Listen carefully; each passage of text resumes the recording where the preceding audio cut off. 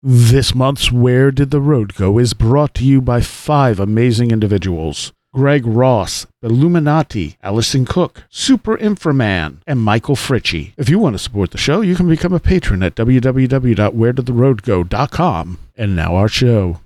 Transmission start. Welcome to Where Did the Road Go? Join us as we wander off the path and explore lost history, consciousness, the paranormal, unexplained mysteries, alternative thought, and much more. We are present on the web at wheredidtheroadgo.com. Now here is your host, Soraya.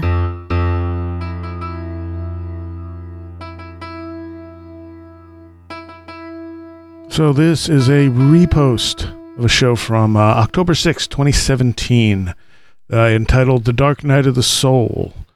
And it's talking about depression and particularly that type of depression that leads you to something new. So, yeah, this seemed to help a lot of people when we initially aired it. It's been a few years since we put it out, obviously, so I wanted to sort of remaster it and put it back out in hopes that it will connect with more people. So I'm joined on this one by Mike Cleland and Red Pill Junkie, and yeah, here it is, Dark Night of the Soul. All right, welcome to this edition of Where Did the Road Go? And tonight with me, this roundtable edition, I should say, and tonight with me I have Mr. Red Pill Junkie. Hello, good evening. And I have Mike Cleland. Good evening. It's a pleasure to be here. And you haven't been on it a bit, Mike. I haven't been on. I think I've been on more than any person. I mean, me and Aaron Gullius, I think, did 100 separate episodes. But it's been a little while since we've had you on. Yeah. That is true. That was like a 92 part series. Yeah. And I still get lots of comments on that too. Oh, good. He's a much better speaker on the history of UFOs than I am. So he was, I felt like I sat and listened to him talk. No, it was a great series, you guys. I mean, I really enjoyed the rapport between the two of you. I think was really special. Mm-hmm. I would agree. Michigan. We're both from Michigan. That must be it. Okay.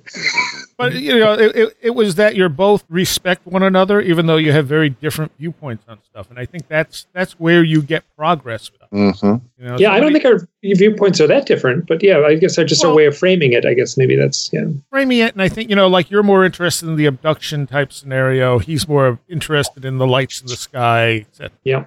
You look at it in very different ways, I guess is the way to say it.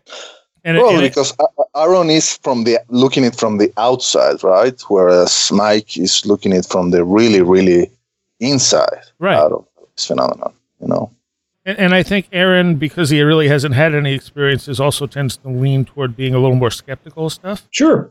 And I can be skeptical too. I know you can. Yeah. I'm just saying, like, if you have that razor's edge, one side's slightly more skeptical, the other side's slightly more willing to believe. You're on the slightly more willing to believe. He's on the slightly more skeptical. I will beg to differ. Really? I read Mike's blog for many, many years. And Mike was his biggest skeptic. Oh, sure, absolutely. I'm not arguing that. I'm not saying Mike's not a skeptic. Yeah, there's a term that which I like. There's a term which I think is Christopher Knowles uses in the skeptic, which I think is sort of sums it up. When you're. Well, and anyone who asks questions and questions everything is a skeptic. It's good to be skeptical. Yeah, that's what the term means. It comes from the Greek, and it's all about continuing to ask questions. Yeah. And it's when you stop asking questions and think you have all the answers that you stop learning, especially with this type of stuff. And getting back to the topic at hand, do you think this continuous asking of questions, the continuous self-doubt, could that be a prompt or the initiator to the all too common depressive states that haunts many people in this field? We should actually mention the topic tonight is we're going to call it The Dark Night of the Soul, but it's a little bit on depression before we get into the deeper aspect of that. And you're absolutely right. I think that sometimes you have that sort of you ask questions over and over, and at some point you feel like you just don't have the answers, and it gets depressing, and you start to lose faith, and that definitely leads you into that spiritual crisis. But I think when I look around, I feel like so many people suffer from depression. Like it's not a minor thing. Like it's almost epidemic in our culture. And stigmatized, so no one talks about it. Yeah. Oh, true. And I think that was, in a funny way, prepped me. Like I went through a series of, I guess I'd been going through it on and off all my life. It never had a name until the winter of 1992, 93, when I was 30 years old. And then I, actually had to go to a doctor and what was wrong with me, and I couldn't function. And they said, "Oh, you're depressed." And I'm like, "What?" I had no idea what it was. But after that, I talked about it, and I kind of made myself, I would talk about it at, restaurants and my experiences. And it was very interesting because people did not want to hear about it. And at the same time, what would happen is you'd, talk to 5 people and 4 people would kind of like cringe. And then later the 5th person would find me all alone and say, "Listen, I thank you so much for saying that because, I have these experiences too." And they would kind of whisper it, looking around the room first, making sure no one was listening. So yeah, it's stigmatized. And I think that had a huge impact on my ability to, because I don't know why I was so forthright about it, but I felt like a little preparatory phase for trying to come to terms with the more bizarre, seemingly UFO stuff that has intersected with my life, where I was just as forthright about that, and it is equally stigmatized.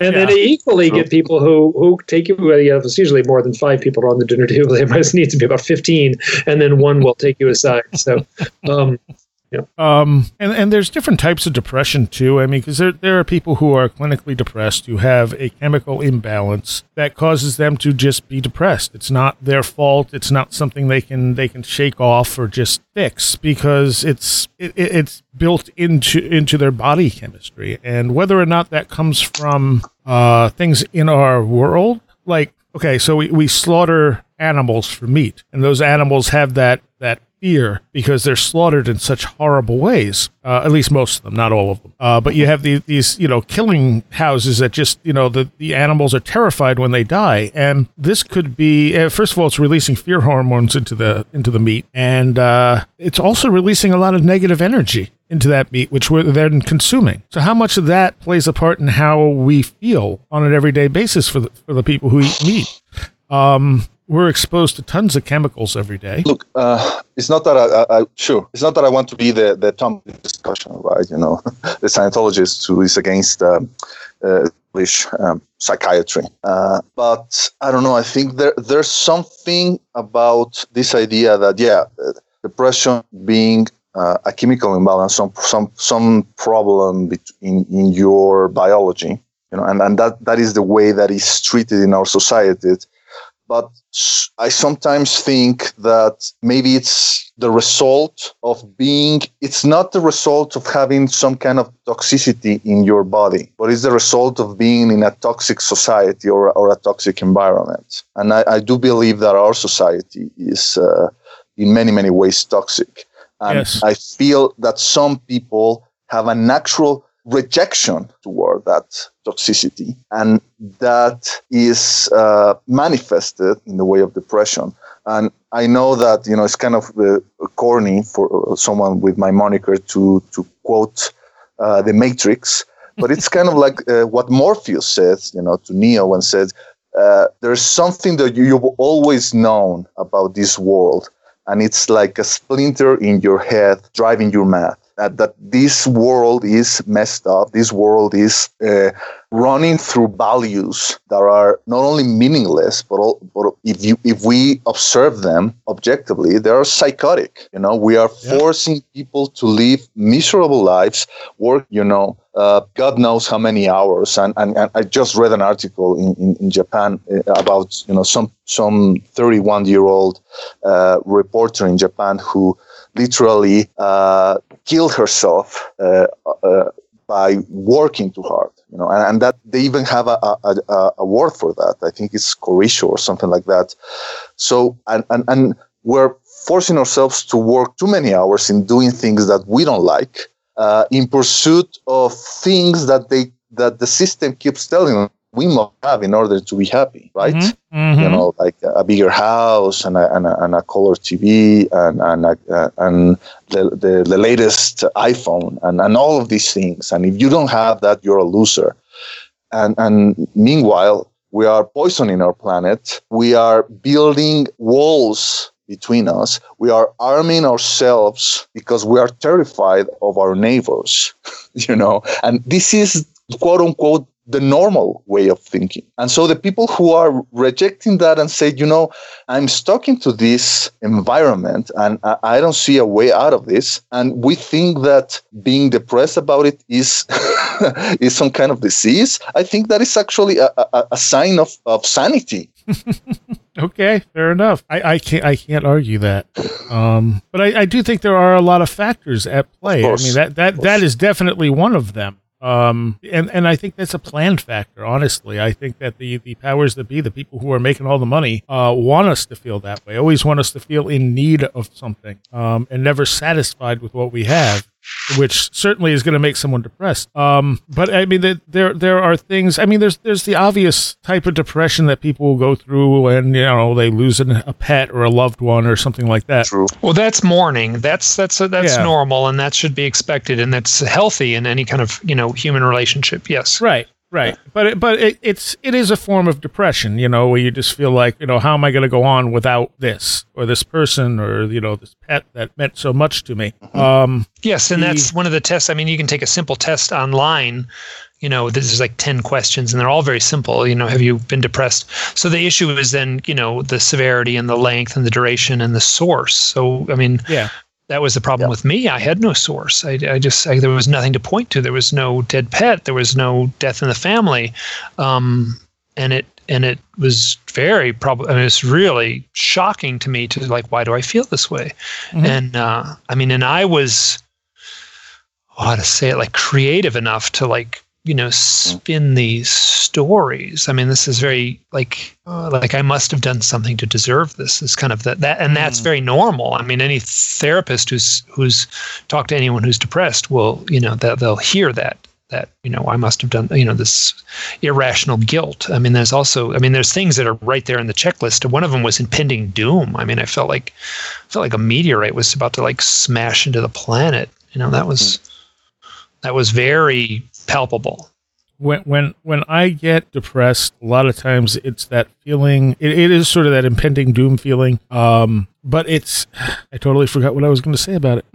Impending doom, yeah. I don't know. Yeah, it's. Well, I was in grade school when I saw the movie The Day After. You remember that? Oh yeah. And you know, I was drawing nuclear mushrooms in art class, you know, in grade school. And thank God they didn't have some kind of like psychiatrist in the school. Otherwise, you know, I'm pretty sure I would have ended up in some padded room, you know. Yeah, but you're not supposed to draw that stuff. I know, but I did. You know, I really was kind of obsessed with that idea. I mean, ever since I've been, you know, even before I was a teen, I was, you know, obsessed with the idea of nuclear Armageddon, and then, you know, the idea of global warming and all of these things. You know, they were omnipresent. And then to realize that most people, like Mike said, you know, they don't want to talk about it. They want to keep those kinds of fears as far away of their normal thinking as possible. Mm-hmm. You know, that's, to me, that was kind of like irrational. And of being alone in thinking that way, I think that feeling of isolation, it's the worst part of the depression. I know what I was going to say. I feel like, you know, I mean, one of the descriptors of, you know, whether you're depressed is, do you just not enjoy doing things? Do you not want to do the stuff that you normally, you know, makes you feel something? To me, it almost feels like a lack of life energy. Absolutely, yeah. Mm-hmm. Mm-hmm. Like you feel dead inside. You're just kind of like, I don't care. Like there's something missing from the inside of me right now. Well, that's interesting because the first symptom for me of depression, which I actually haven't suffered from for a few years, and whatever, it can get rainy and I can get the blahs. I can certainly be, catch a cold and feel crummy, and that has a sort of depressive quality to it. But I have not been clinically depressed for a few years, and I'm very, very grateful for that. I went on Prozac in, I guess it would have been 1993 or so. Probably 3 or 4, and I had been on some other medications, and that was right at the dawn of the Prozac era, and I had been on another set of medications that were really problematic. They had lots of side effects. Imipramine was the medication I was on, and when I went on Prozac, it takes a long time for that to take effect. It takes nearly a month in some cases, many weeks, and so you take it and you feel crummy. And then I just remember there was a day I walked outside. It was a spring day and the birds were chirping and the sun was shining and the sun felt warm. And I kind of had some errand to do. And I walked from my house to the car and I said, "Oh, what a nice day." And I literally stopped in my tracks. Like I had not had that clear of a thought. Like, "Oh, it's a nice day." Like, "Oh, it feels nice, right? It's warm. It's a nice day." And that should be a very normal emotion. Mm-hmm. And I could have said, well, the bird, I can visually see that the sun is shining, and then people equate that to a nice day, and I can hear the sound of the birds chirping, and I can feel the warmth on my skin. I can equate all those things. And then given social norms and understanding of what people consider appropriate, I would conclude that people could consider this environment a nice day. I would have to go through that kind of rigmarole and come to the same conclusion. I didn't. Mm-hmm. I just went, "Oh, it's a nice day." And I remember literally freezing up and "Oh my God, I have not had a clear thought like that in maybe decades." I was probably 30 years old. I probably hadn't had a thought that, and it was shocking to me. It was I was like, "Holy I'm I recognized it right then, the burden of what I had been suffering from. Well, you're asking about, I was on antidepressants, and I feel like that they can be, I know there's a lot of bad press about antidepressants, and I recognize they're probably overprescribed. And I've heard people sort of say "Oh, it's a happy pill." And I'm like, no, it's not a happy pill. It is a pill that alleviates the symptoms of clinical depression. So to me, that's a powerful tool.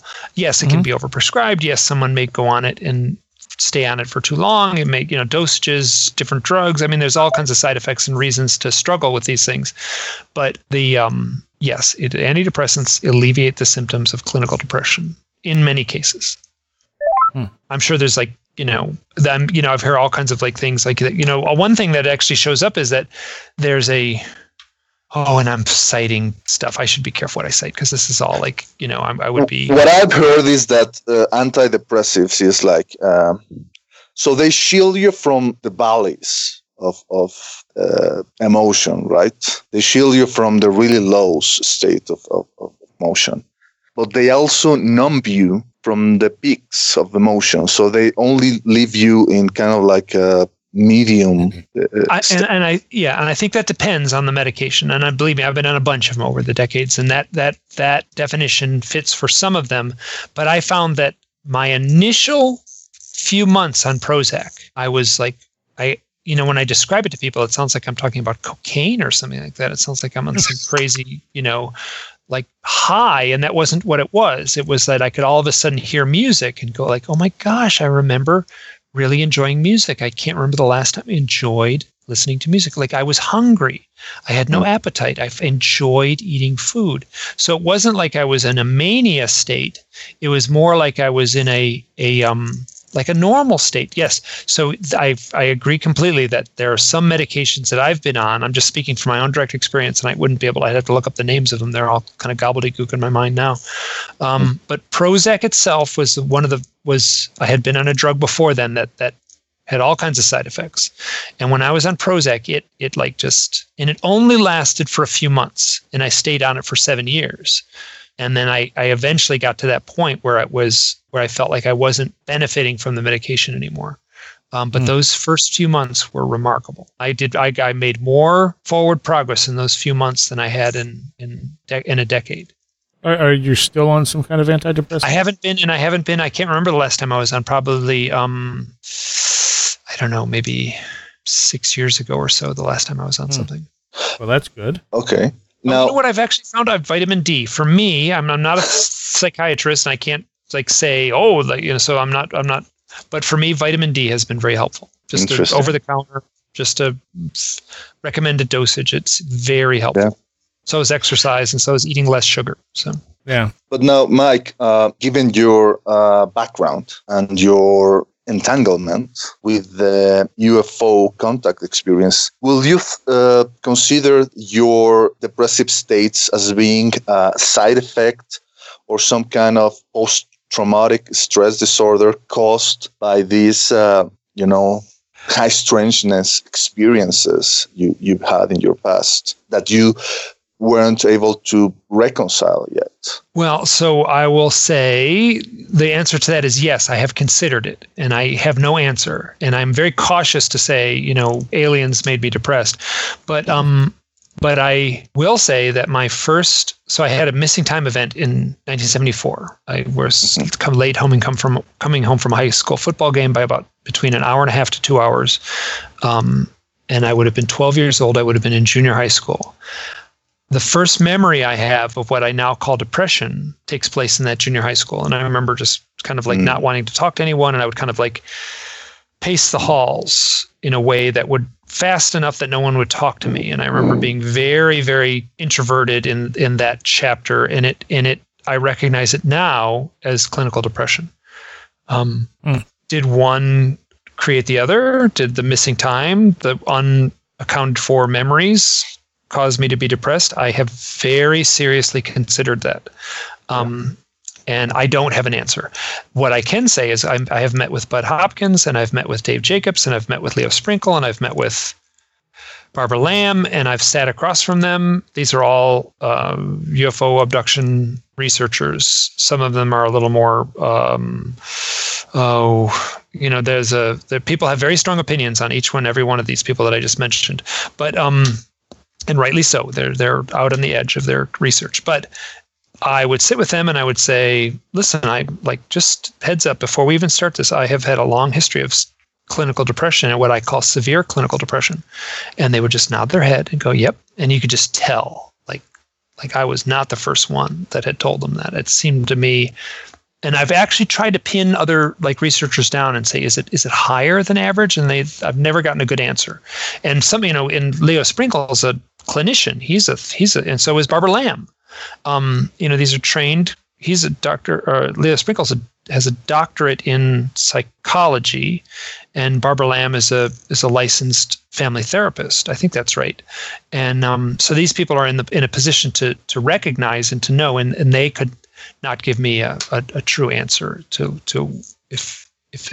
if there's a statistical blip in the people who are having these contact experiences, and are they more depressed?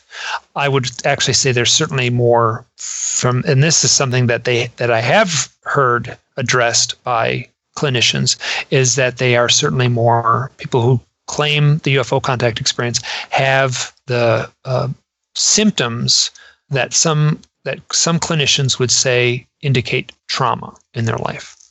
Mm-hmm. Mm-hmm. So, well, Kenneth Ring, postulated the encounter-prone personality after finding that people with near-death experiences and UFO abduction experiences had similar things in their lives, including usually some trauma in their youth. And I have no trauma in my youth. I had a nice household and stuff like that, unless something happened that I don't remember, So yeah, it could also be that state of depression, whatever that is, opens us up to something else. And that's yes, and that's where there's something called shaman sickness that shows you can Google it. Shaman sickness is something that's not recognized in the West, but if you were living in a village in Brazil, they would understand what that meant completely. Mm-hmm. Oh, absolutely. And then that kind of leads into the whole dark night of the soul thing, that in some cases depression can lead you to spiritual insight. Have you ever talked with Dr. Janet Coley? No. She's written several books on this, and I think that on exactly this topic. So, yeah. And she's also a UFO abduction researcher and hypnotherapist. Well, she does a form of hypnotherapy, but I've developed a major problem with anyone that hypnotizes abductees at this point, because I feel like they're hijacking what's actually going on to people. Perhaps, yeah, it's a slippery slope. You have to be careful doing anything. So, yeah.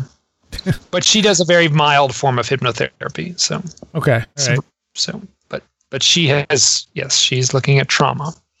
But I mean, my experience, my point of shift came probably in my late 90s, and after a lot of experiences that led me up to one particular person who I had gotten together with, and like I felt like, okay, what now? You know, like everything led up to this, and now what happens? I almost felt like I didn't have anywhere to go, and I got very severely depressed. And it was one of those, why does anything matter? Why are we here? What am I bother doing anything? Like I had trouble doing anything at all or enjoying anything, because I just felt like there was no point, no purpose, no nothing. And even though I looked at everything that had happened to me at that point and said, okay, all this stuff has led to this, like it's like looking at a map, which to me, you know, logically says there was a point behind this, you know. At the same time, I couldn't see it. And it actually, this was the point I discovered the Seth material, and that's what ended up knocking me out of that depressive state. Like, I read Seth Speaks and was just so blown away, and it kind of gave me something I was missing.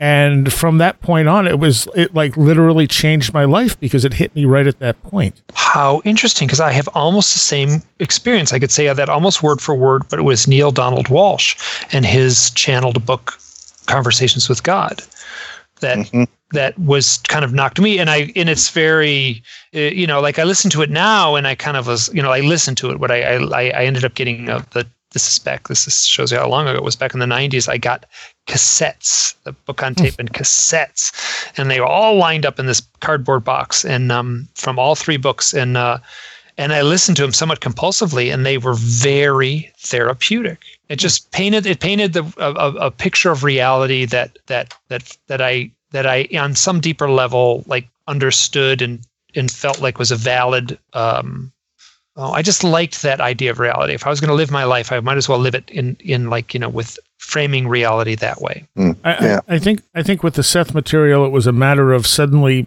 things I didn't think I would ever have answers for suddenly were making sense. Exactly. Yes. Like suddenly it was like, oh, wait. And that makes me think this and makes me wonder about this. And so suddenly I was moving forward again. And I think it was that dead stop I came to where I didn't know where forward was, you know, and we always look at that. Oh, we want that perfect life. That's, you know, we have this, and this. Well, when you get all those things, what then? You know, like now you have no stimulation. You have no drive. I've spoken with someone, a friend of mine, and she has dealt with a lot of depression in her life, and she gets kind of angry at like people, and she's like, "Oh, those people have never had any problems. Those people have just everything has gone right with those people, and they're just living this life." And I'm so envious, and I say, yes, but those people are boring. I was on Den of Lore the other night, and the host, Chris Zucker, had said, I mentioned we were doing this show on the Dark Night of the Soul and depression and stuff, and he had mentioned he suffered from depression. And he had postulated, you know, back in like the Dark Ages, how depressed those people must have been, you know, being under, you know, the rule of a king and having really nothing and just being, you know, absolutely miserable and barely having food to eat, et cetera, et cetera. But I wonder if they really were depressed, or if they were so focused on living that wasn't really an issue. You know, my sense is there probably was a sort of thread of depression. It probably may statistically like not vary too much from where we're at now. You know, I think that, you know, we can romanticize like, you know, living outside and growing our own food and all that stuff. But I mean, good grief, you know, I mean, women died at, you know, in childbirth in ways that we can't even, there's just so many awful things. And that's just one of them. So yeah, but my sense is that there's probably been like I guess, what was it? There's passages in the Bible that like, I can't remember what it was, and I wrote it. It's actually quoted in the Owl book, where someone says, you know, they talk about owls, and owls are, you know, it's referenced in the Bible. And they used it as sort of an adjective, like gloomy, right? Owls are out at night, and they're a gloomy animal. And someone wrote this thing about, you know, how the barren landscape was a desert and only inhabited by the owls of night. And it was this sort of poetic thing. It's really dismal. And then many biblical researchers, or some biblical researchers, have said that, this is the kind of thing that someone would write if they were clinically depressed. This dark stuff like this. So they're wondering whether the actual author of that prose, no one knows who it is, these thousands of years later, was actually suffering from clinical depression. That's interesting. I guess I mean it too, in the sense that they're not going to be depressed because they're bored in the Middle Ages, because they're so focused on surviving day to day. It's almost like, talk about the ultimate thing to take your mind off of it. Well, that's debatable, because it's possible that during the time of the hunter-gatherers, people, work less than what we work right now. They will, just hunt from the very early morning, and maybe they will return to the campsite by noon with whatever game they managed to catch. And the woman will have gathered some herbs and maybe some mushrooms or some fruits. And the rest of the time is just like, maybe fixing some hut. And the rest of the time is just like, play and chat and making love and do whatever. So I'm skeptical of that assumption that people in previous times devoted more time to just survival activities. I think that and think about it, that they had more time in the darkness, right? By 6 p.m.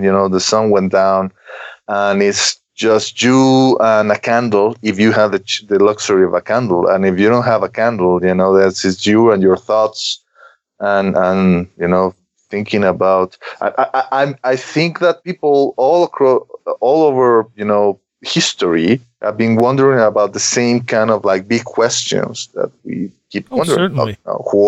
Who am I? What am I doing here? What's the purpose of all of this? And then we create religions. Yeah, we create religions, and we create philosophies, and some people have contacts with strange realities that get glimpses of the idea that what we are worrying about is really, no big deal. Mm-hmm. One of the things that, people who experience near-death experience, a great majority of them, they completely overhaul their lifestyle, their way of thinking. If they were working a 9-to-5 job, trying to get that Christmas bonus or whatever, they quit their jobs and they devote more time to their families, and maybe they start doing other things like keeping a garden or whatever. They realize that with things that we worry about are really no big deal. Agreed. Okay. All right.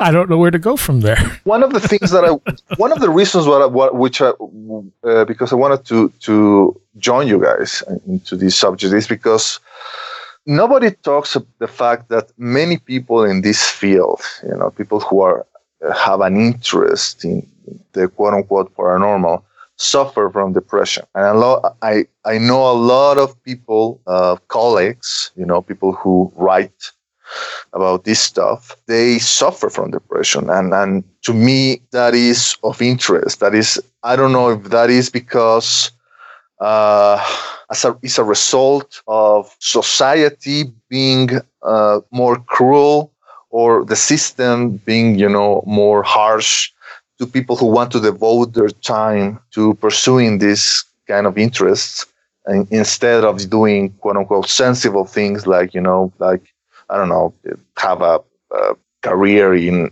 accounting or whatever. You're trying to make a living writing about the paranormal or researching, ufology. You pretty soon you realize that doesn't really bring food to the table. You have to you need to keep your day job indefinitely. There's just a handful of people who actually manage to have good enough living, pursuing this.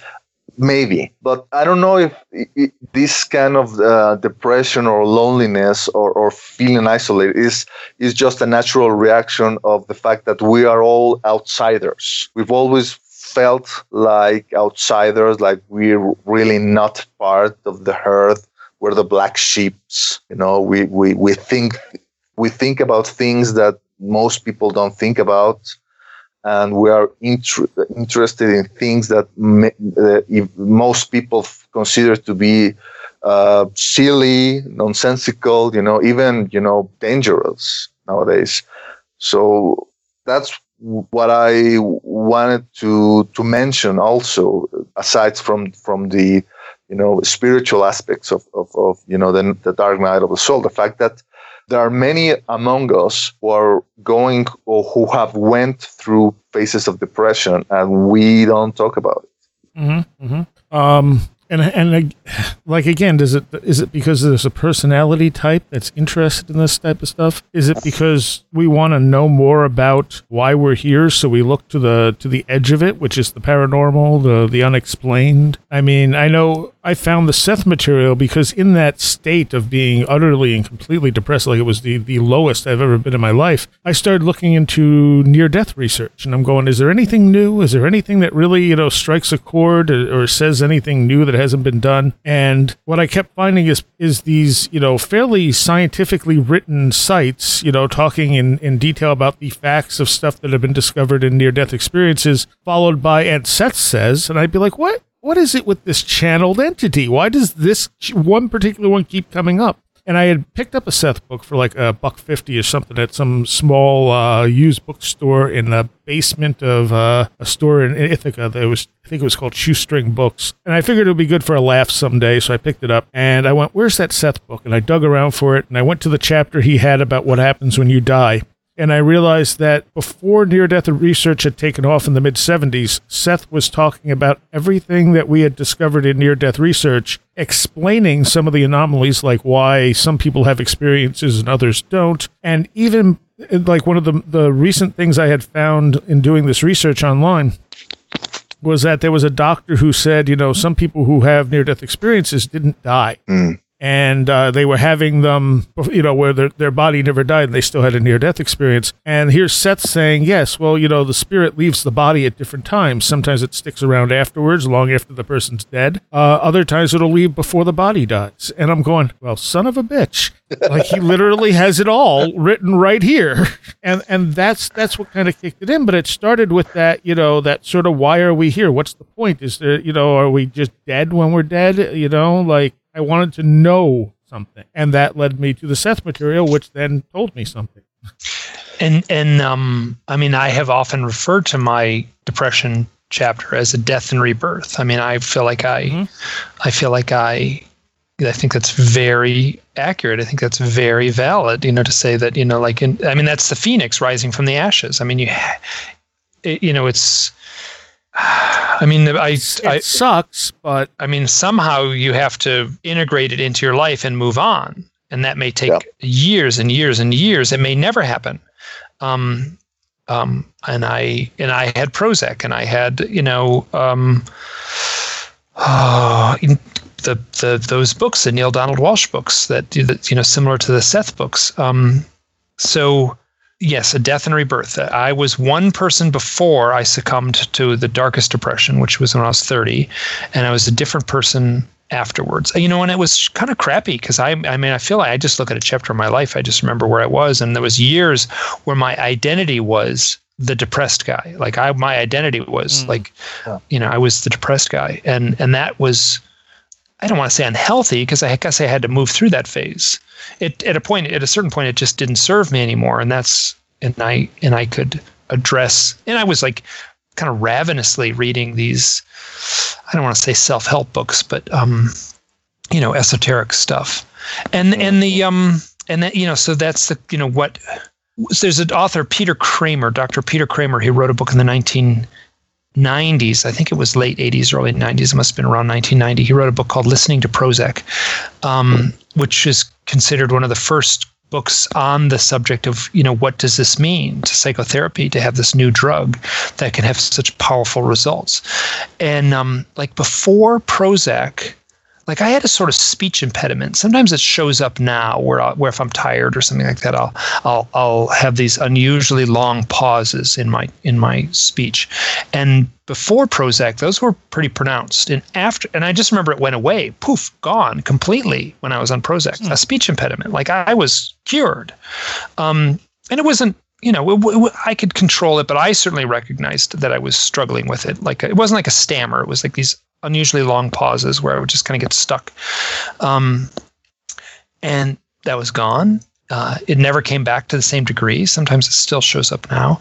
But in his book, he cites a lot of unusual cases like that where people have these issues, and so suddenly they're, these issues that they didn't tie directly into depression are changed. And but he is very clear in his written work, and I think in his other book too, which I think is called Understanding Prozac or Understanding Depression. He's written a series of books, and I read 2 of them. But he's very clear that it is the creative person, it's the artist. There's this romantic vision of the artist, the torture. I mean, Vincent van Gogh, right? This is like this powerful, and even modern day, the comic book artist who's just like this, clutching his head in his attempt to get these ideas down on paper. That's not a caricature. That's a real thing. The creative person. You go to an art school and find, and look at the on-campus counselor, the line outside the door. It's going to be a lot longer than at the normal college. I may be exaggerating a little bit, but I'm using that as a, sort of to make a point. But so the creative type person, the artist, the illustrator, the musician, the poet, they suffer from this malady more than others. Yeah. Why that is, there's no good answer. But I mean, think of Neil Young lyrics, how depressing those are, but how poetic, we're, someone who's not depressed, drives their car and listens to, sad Neil Young music. Yeah, well, there's this quote from some scientists who said that happy people don't build civilizations, right? Happy people that are content with what they have, and there are the others who think that things could be better, things could be improved. Obviously, there's the paradox. Those people will never be content with what they managed to build, right? Yeah. But I also wanted to touch about other aspects we haven't spoken of, the idea of sense of purpose, because I think that when I was invited by Greg Taylor to be a part of the Daily Grail, and at first when he approached me and said, "Do you want to be part of the team?" My first reaction was, no, thanks. I can't. I don't want to. But then he said, "Well, think about it. The invitation is open. And we will be glad to." If you came aboard. And I thought about it. And, that I went to, it was the Christmas holidays, New Year's Eve. And I was sitting all by myself in a hotel room with my parents in a beach resort here in Mexico. And I say, what the heck, let's do it. Which was just not like me, because I'm the indecisive guy, and this guy who, always thinking of the worst case scenario. And I decided to jump and take the opportunity. And I think that was my Prozac, you guys. I mean, that was the best decision that I've made in my entire life. And also thinking about it, I think that also greatly improved into the way that I used to be. I used to suffer from greater episodes of depression before I took the job on the Daily Grail. And after that, the depression episodes still came, but they were less severe. It was like, holy hell, I managed to find my purpose in life. Like I found my tribe. I found people who were interested in the same things that I was interested in. And I felt that I was doing what I was supposed to do. that I was kind of like fulfilling my job. And I feel, Mike, that similar to the things that you have spoken of, this sense of mission that you and other people who have experienced, the contact scenario, that you felt driven by this sense of purpose, the sense of mission, and maybe after you to accept that sense of mission and that you embark on it, that kind of like helps you to deal with the depression stuff. I've been very fortunate to have a number of jobs that felt very rewarding, and I'll say straight up, listen, you want to walk down the path of poverty, you write a UFO book, and you will like. So, or you write for paranormal news. Yeah. There's no. I mean, it's so. Yeah. So there's. But at the same time, I get these wonderful letters, and it's very heartening. So I get everything we value in our country can be like summed up in a spreadsheet with a $sign on it, and everything that I value. I mean, obviously, I have to eat and stuff like that, but but I feel like I just feel like I'm living this. I'm broke. I'm like in credit card debt, and I am doing that in order to finish the second book. But I get it's like opening my email and it's like reading the letters that people send to me is so heartening. I feel blessed, and I am proud of myself that I freaking went way, way, way out on a limb to write what I wrote and to say what I've been saying over on these blogs, because people, for the most part, are responding in this really amazing way. And now the next step is I have a responsibility to these people. Sure. I have a responsibility. It's impossible. I just get a lot of, and I'm like, it's a little book.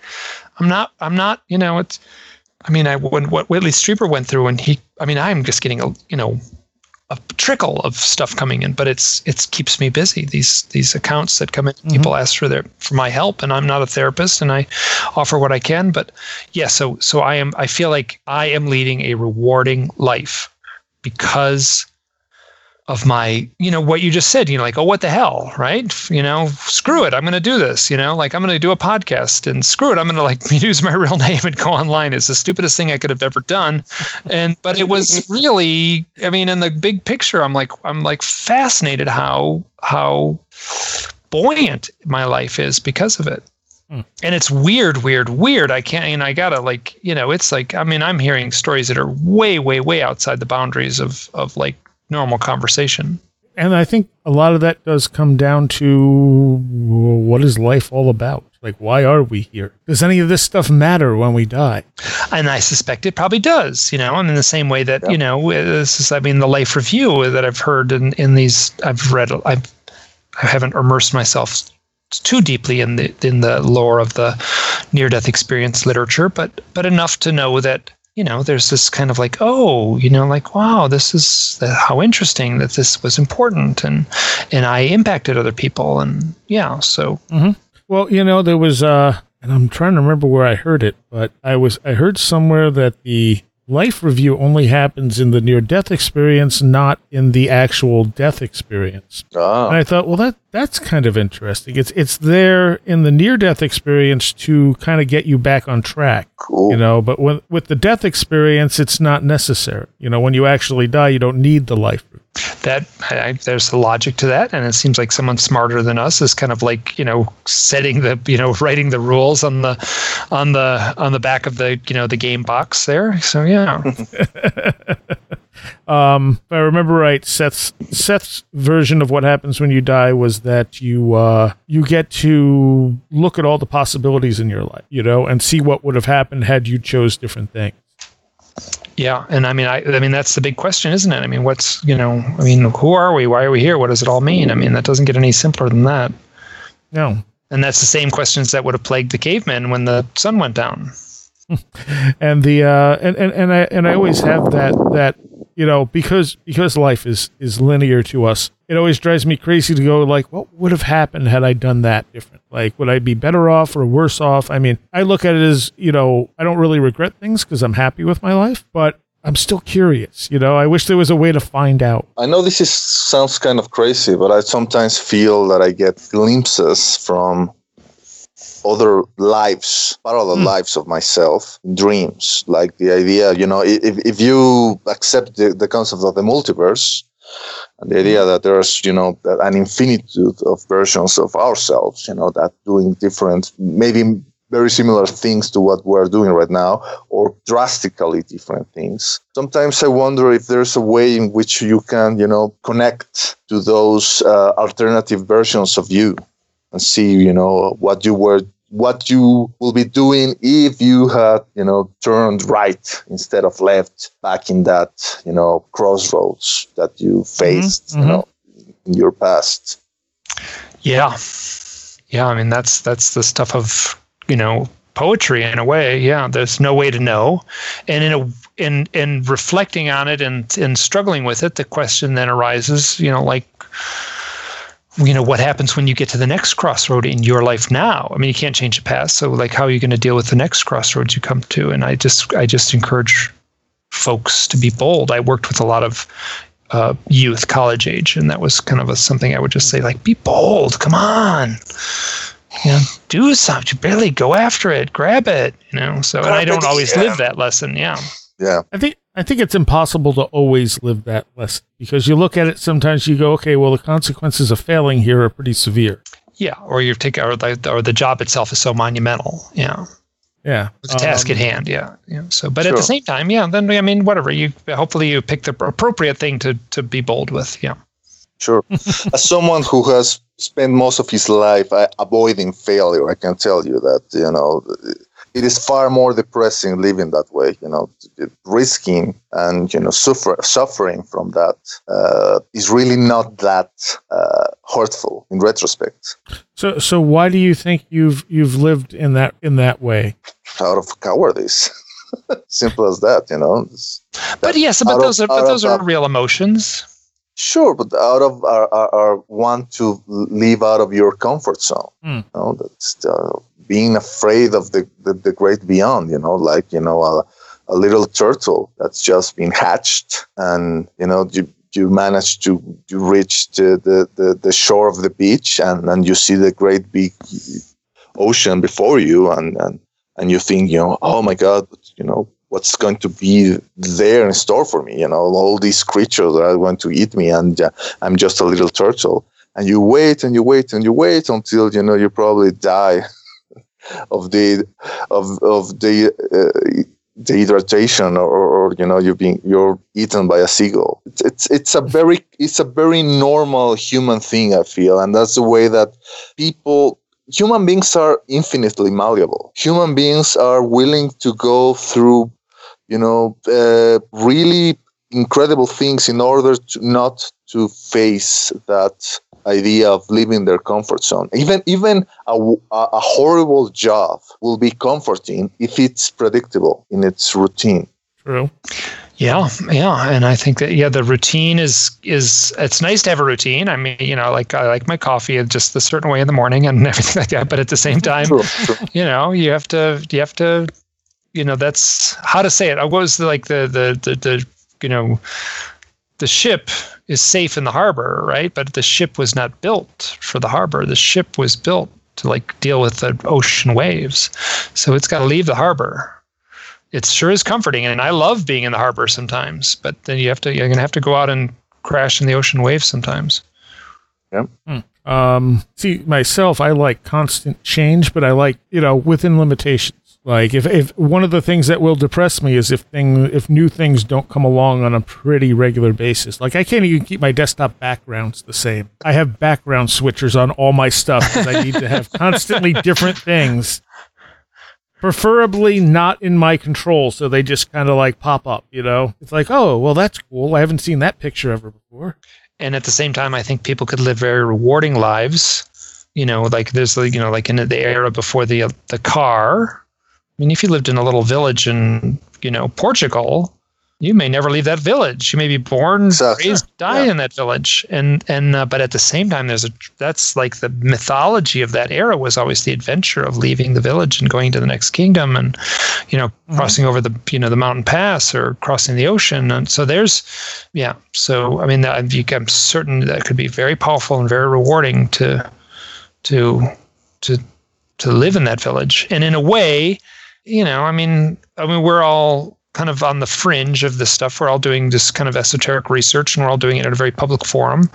And that, we have an electronic world now, and a publishing world, and a podcasting world where we can have we can be a little ripple in a great big pond and have an impact. And I think that honestly, the podcasting and the internet and the availability of this kind of information, I mean, I just feel like since the internet has arrived, people are vastly more accepting of, like really weird stuff, whether it's yoga or meditation or UFOs or ghost hunting, it's kind of sloppy, obviously, but the internet, this electric medium, has allowed us to leave our village in ways that we never could have before.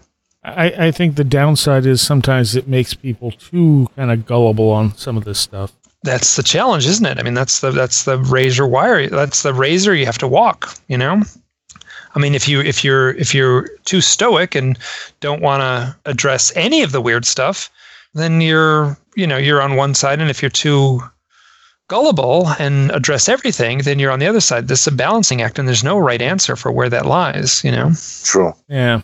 True. So what if it's a mess? You know what I mean? I think that's I mean, whatever. I love going to the UFO conferences and listening to people's stories. I mean, Cynthia Crawford just died. She was a wonderful, sweet, big-hearted woman. And I did an interview with her. She was the ET sculptor, and she would do these sculptures, and she would just look you straight in the eye, and she would just say, "I channeled the Lemurians when I made this sculpture," and people, and she was radiant, and like in a funny way, like, that's the red pill, isn't it? I mean, that's the placebo in a way. I mean, I have no idea whether has these real experiences. What I can say is she was a delight to be near. She had a wonderful glow about her, and people resonated with her. So that's the same thing, like, going to the doing some sort of medical, testing some sort of new drug, and then, like, oh, here's a special pill, and you get the sugar pill, and then you're cured. I mean, that's the mystery of it, isn't it? Like the 1/3 of the people like have great beneficial results from the sugar pill. So. And that also speaks to, how much our mind has control of our reality. Any placebo does. As does, that's like the Lemurians are, here to, shepherd us into a new age, and then you feel good. But obviously the hardest path is the path of, uncertainty, accepting the fact that you may never get the answers that you are hoping to get. I feel that's the path that, the true mystics choose to tread on, like, I don't know, Mother Teresa or whatever, the ones that don't fall for the easy answers, the Lemurians, the Pleiadians, or it's just bunk. Is the idea of, keep walking, because it's all illusion. It's just, trying to get there, and you will be despaired because you will not see, an end to it. You will see an infinite horizon. And I feel that is kind of like the essence of the concept of the spiritual dark night of the soul. The feel that it never ends. You only have yourself to keep going, but you must keep going. Yes. And that's the shaman sickness. I mean, this is a little bit simplified, but, the young boy or girl in the tribe that goes through a crisis, a spiritual crisis, and we could say that's depression. We could call it by any number of names. That's just turning inward, and oftentimes there's a near-death experience. I can't tell you how many people I've talked to who are shamans and have died had the real, like that classic, like they are like, oh my God, it's so beautiful, I want to stay. And then the voice says, nope, you got to go back. You got work to do. They're back in their bodies. And so that work, in essence, whether it's metaphoric death through depression and reemergence into the land of the living, or of literal death of a near-death experience. And these people then go on to be shamans. And that fascinates me. Yeah. Agreed. Yeah, this idea that I don't know, that life is too hard, and you there's a time when you say, I'm out of here. I want out. It's too hard. I can't take it anymore. The concept of, you chose it. You chose to be, in this video game of life, and you chose the level of difficulty. That this is something that I remember reading in Whitley Strieber's book, The Key, more or less, the idea that the souls that are living in this infinite realm, the only way they can get more perfected in bliss is by descending into an imperfect state, which is, our reality. Which is kind of like saying, okay, I'm going to choose living in this video game called Earth. And because I want to, level up as more as I can, I'm going to choose this level of difficulty. And maybe some souls say, no, I don't want to. I want to play in casual mode, So I'm going to be rich. I'm going to be, Paris Hilton. I'm going to be, Jack Nicholson, whatever. And other souls, maybe they're more daring, They're saying, no, I'm going to choose living in Bangladesh, or I'm going to choose living in Somalia. Maybe some people will say this is just, a very stupid way to rationalize suffering in this world. But I think about it. I think about, I feel there's something to that concept. And not to sound like a broken record here, but that's basically what Seth says. That we are basically, we choose our lives. Like he was talking to someone in an ESP class that Jane would give, because she would let people just come for free and talk to Seth, and he would try and explain things to them. And he never claimed to be omniscient. He just claimed to have a better angle, a better view of our reality than we did, necessarily. But, he was talking about like someone losing a young child, and he would say, well, that child chose that person reincarnated to give you this thing that you needed. And it may seem like a horrible thing, but in the end, you gained something out of that, even though you don't realize it. And that's why they came back. That's why they chose that. They never chose it to be here for any length of time.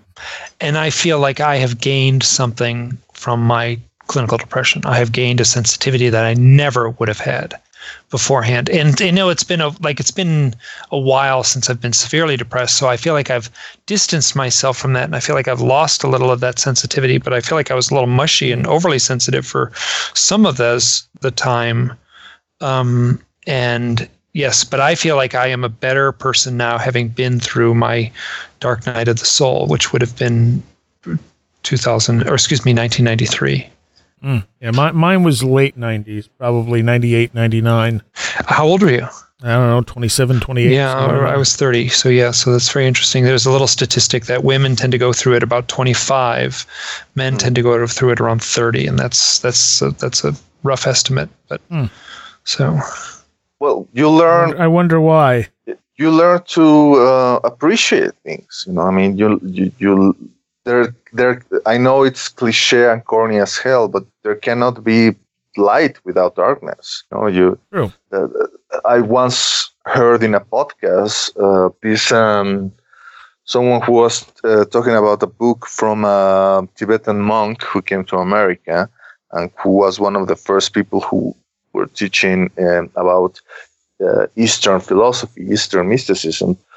How among Westerners, we think about enlightenment as if it was some kind of a state of eternal bliss. Like, oh, you are in nirvana and if everything is wonderful. It's like, a never-ending orgasm. That's why everybody wants to achieve it, obviously.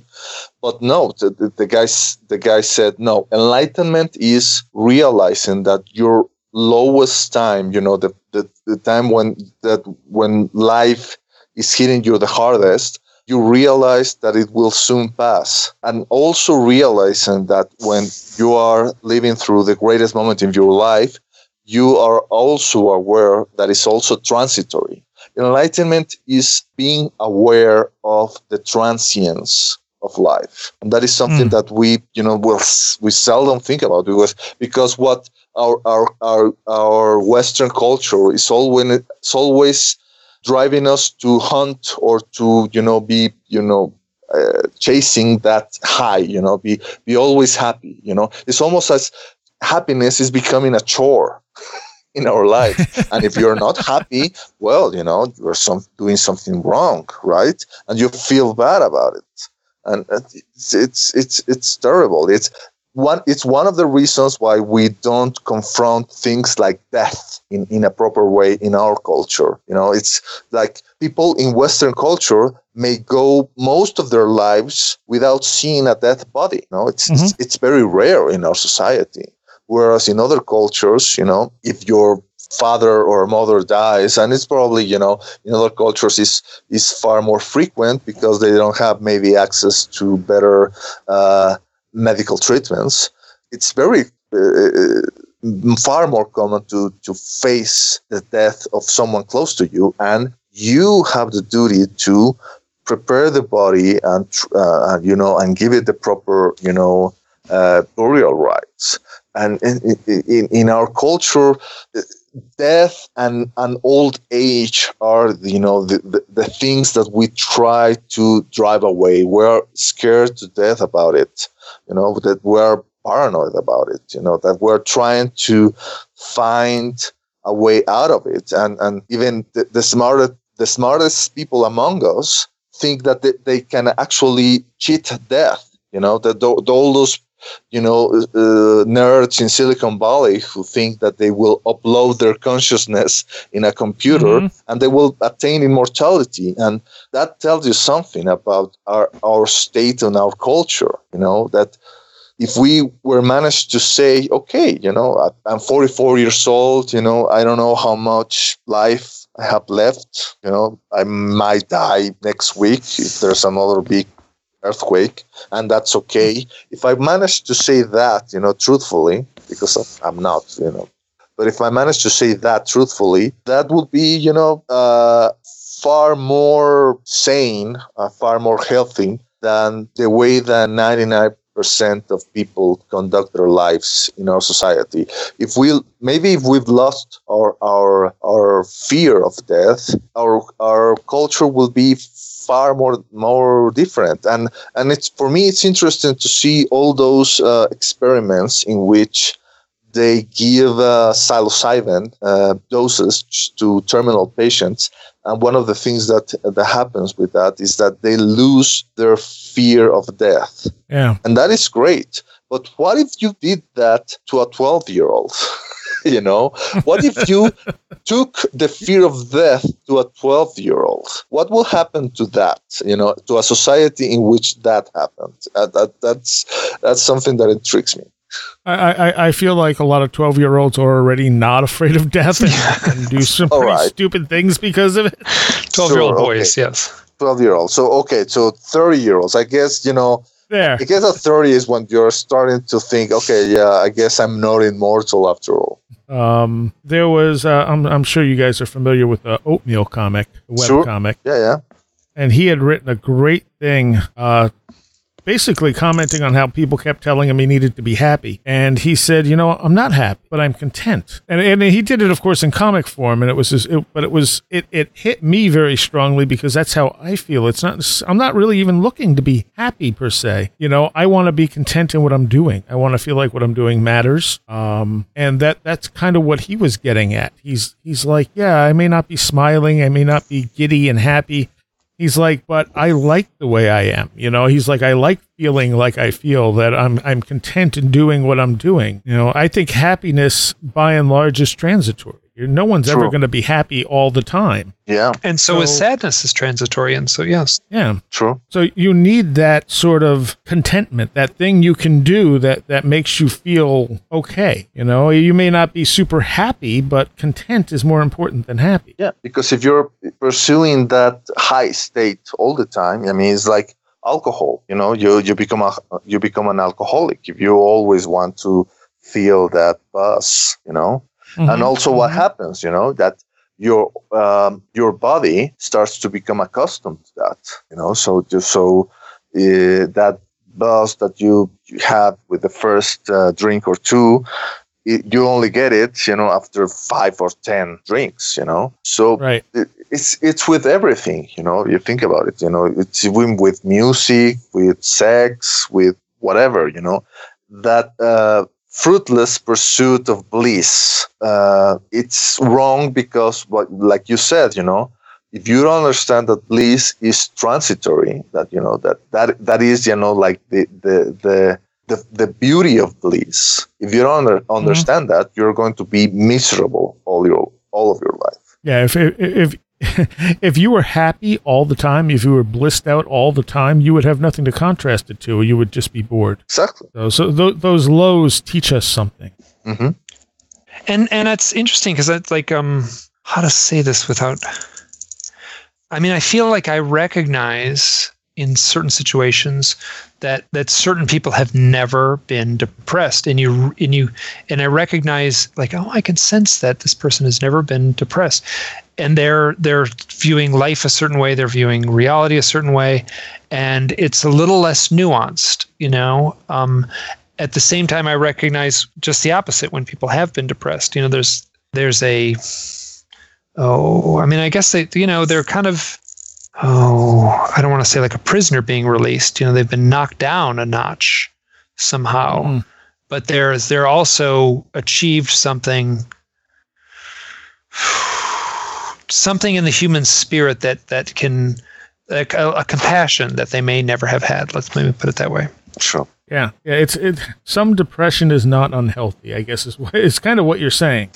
I'm saying yes. And perhaps into society, some depression, if you wrestle with it, and I feel like I've done a lot of hard work on my own life.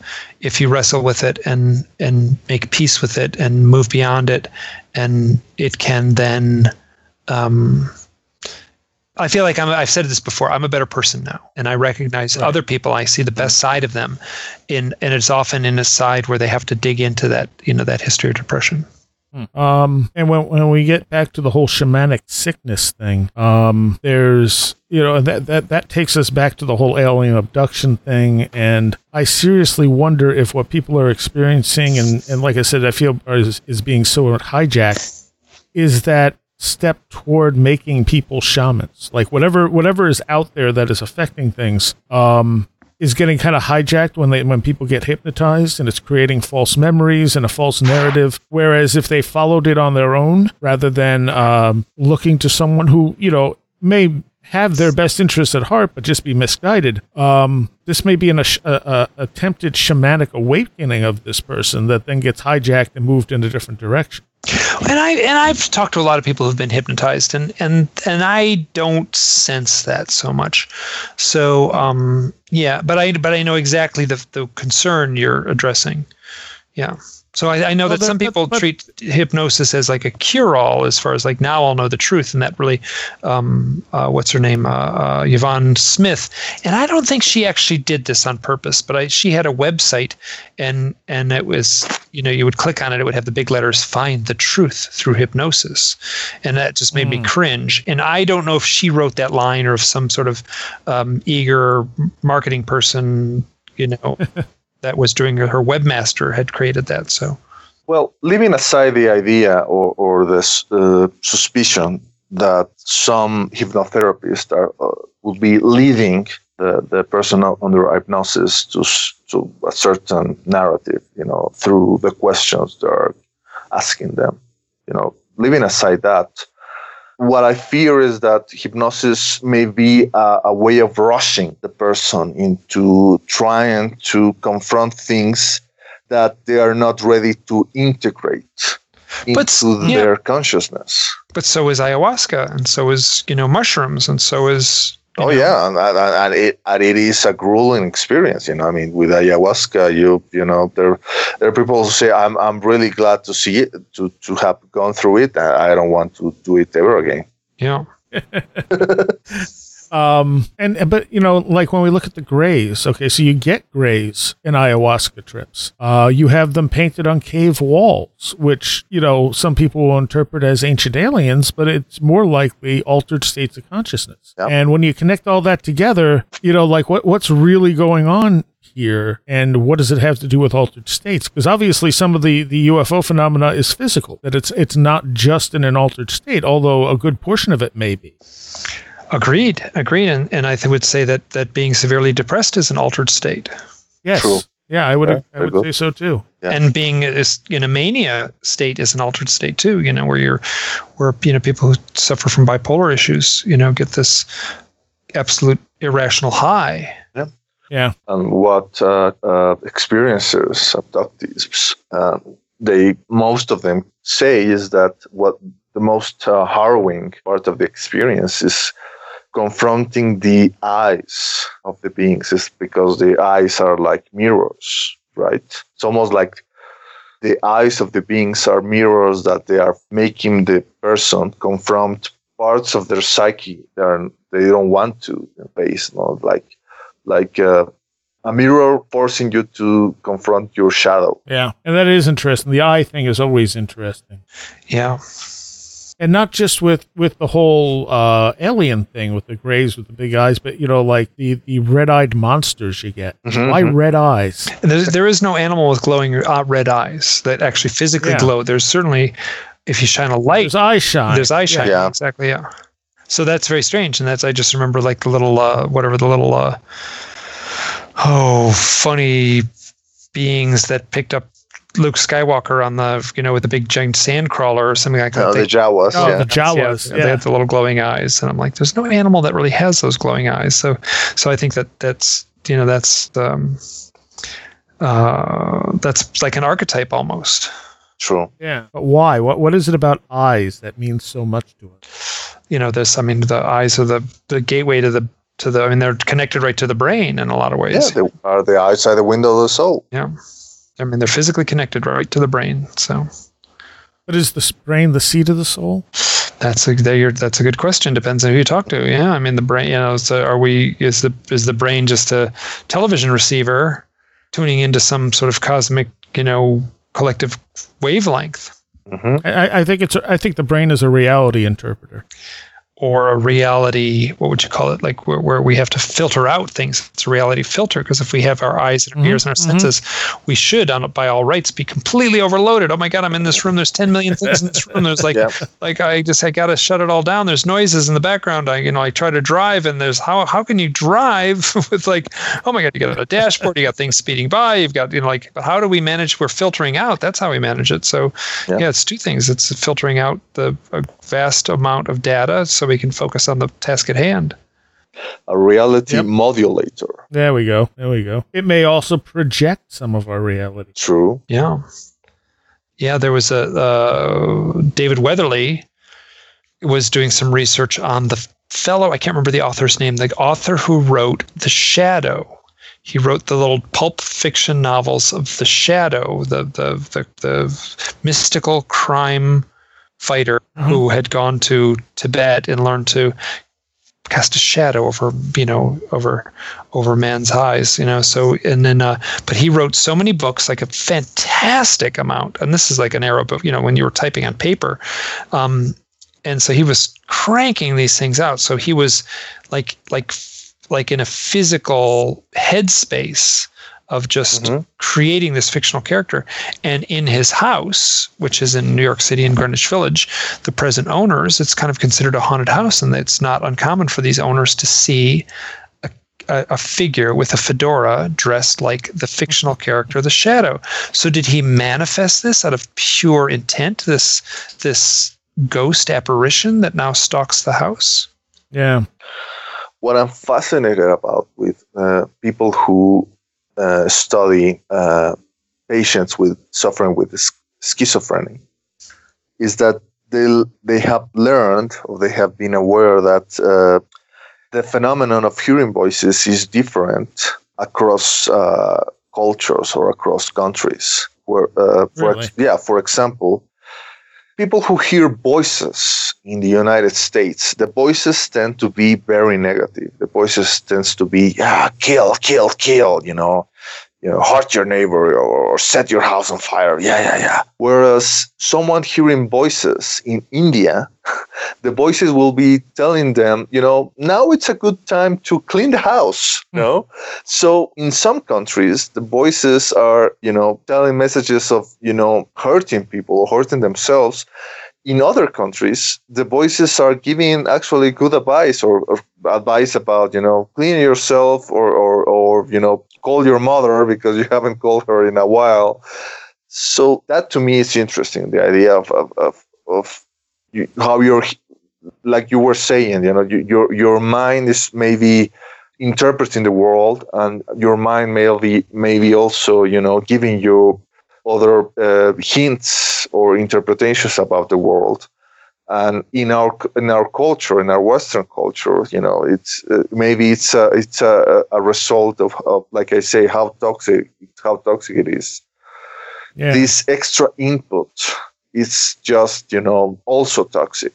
The what is the extra input that you may people schizophrenics, if you are going away with the idea that the brain is radio receiver, then the schizophrenics may be people who are not able to turn down the dial, the volume dial a notch. Mm-hmm. They're receiving all the information at full length, and the way that they cope with it, it's different.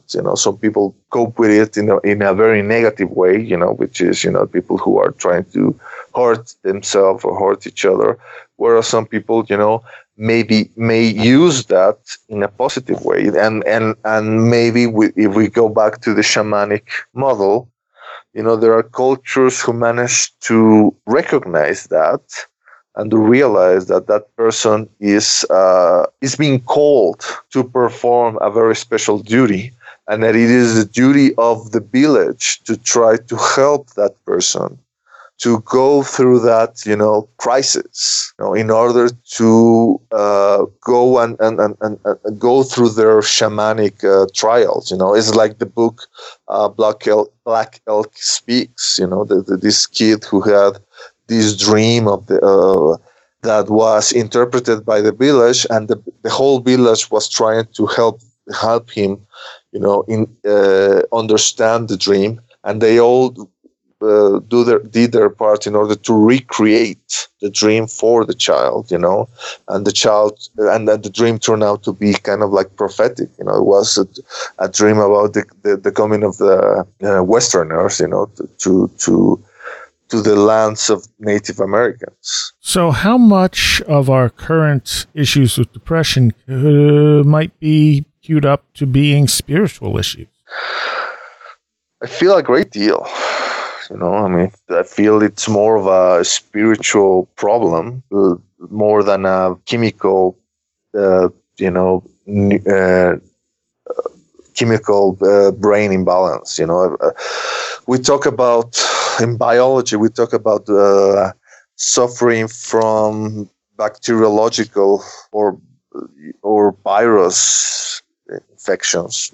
What about spiritual infections? And I know that kind of sounds like Scientology with the whole Thetan things, although that idea itself tends to be replicated or it's similar to the beliefs of other cultures. So maybe L. Ron Hubbard hijacked that and used to exploit their people and say, if you pay me $5,000 a month, I'm going to get rid you of those, spiritual viruses that are, plaguing you. I mean, he did steal a lot of stuff, working with Parsons and stuff. Sure. Was connected with Crowley. Mm-hmm. As far as is it a spiritual issue? So my sense is, Yes, you can take a blood test. Actually, it's a very difficult test to give to test someone's levels of what's the stuff in your brain.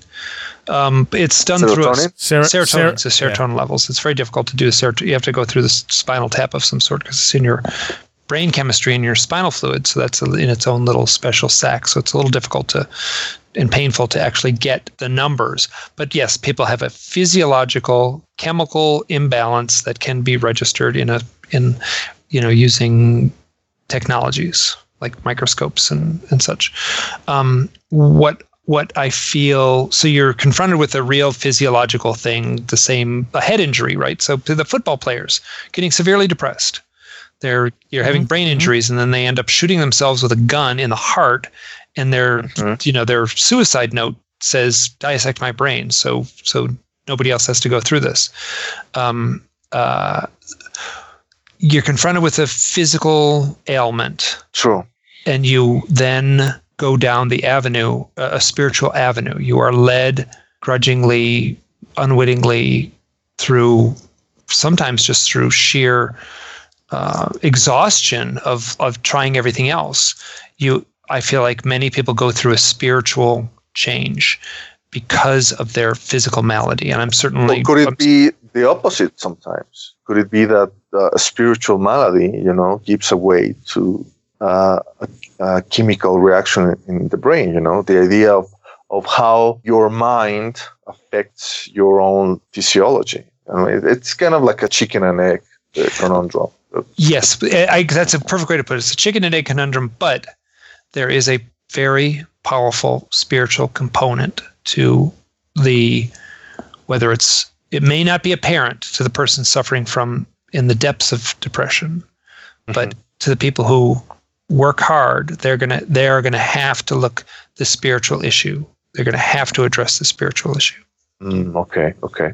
And if they don't, then I mean, maybe whatever. I'm saying, I'm using myself as an example. So I'm talking high and mighty here, and I'm talking about myself. So yes, I wrestled with this stuff. I've spent years and years and years on Prozac. As I said earlier, I spent years being the depressed guy. That was my identity. I was the depressed guy. Go on a long walk with me. It was going to come up, and I was going to talk your ear off. About my problems, and then.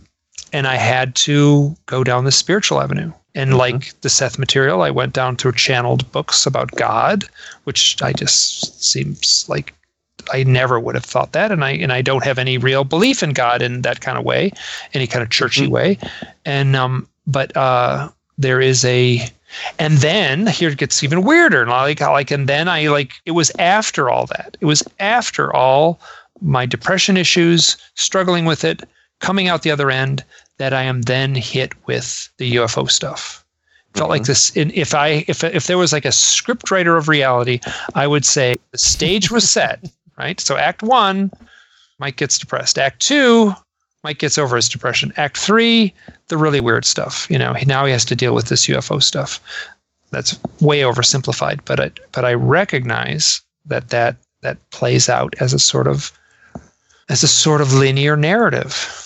Yeah. So I guess we could say, it's not like we're saying, don't go to see a therapist, a licensed therapist. Don't go and take Prozac, because you, Mike, you certainly took a benefit out of it. I think that what we're saying is, this helps. This kind of medicines helps to get you into a certain level of clear-mindedness. But then when you reach that clear-mindedness is when you need to do other work. And that's when you need to go into the kind of spiritual work that will actually help you to get rid of the root of the depression, because otherwise you're just treating the symptoms, which is, just like the way, Western medicine tends to do. We think that if you take away the symptoms, you cure the malady, and that's not the case. Because you need to go to the root of the problem, and that root will lead you to, facing very difficult and very, strange avenues of yourself, of confronting things that maybe you didn't want to confront. You wouldn't, you felt that, you weren't ready to, but you will need to do it, and it is at some time. And this is something that I feel is important, you guys. You need to, at one point, be part of a community that, go and build some kind of like relationships with people who are going through the same thing, or who are of the same interests. And those people will become a safety net. Those people will help you deal with those aspects. That they will be the people that hold your hand when you are trying to find your way through the darkness, if you will. And yeah, I mean, and the fact that we have the internet also kind of helps in that respect. Oh yeah, because you can reach out to the internet. I mean, granted, there are certain places you don't want to reach out where you're going to get trolled, but overall, you can reach out and hopefully get some response back, some support. And I think of where the bartender, from decades ago may have played a role, or where the, or where, I mean, the church, the bartender, the who knows? I mean, I what I think about also is that I think people suffered terribly because of the stigma of this, and I'm just wondering how many alcoholics or drug addicts or recluses, were suffering from something that could have been treated. Sure, absolutely, because if that stigma makes people not want to talk. Yeah, and it was considered.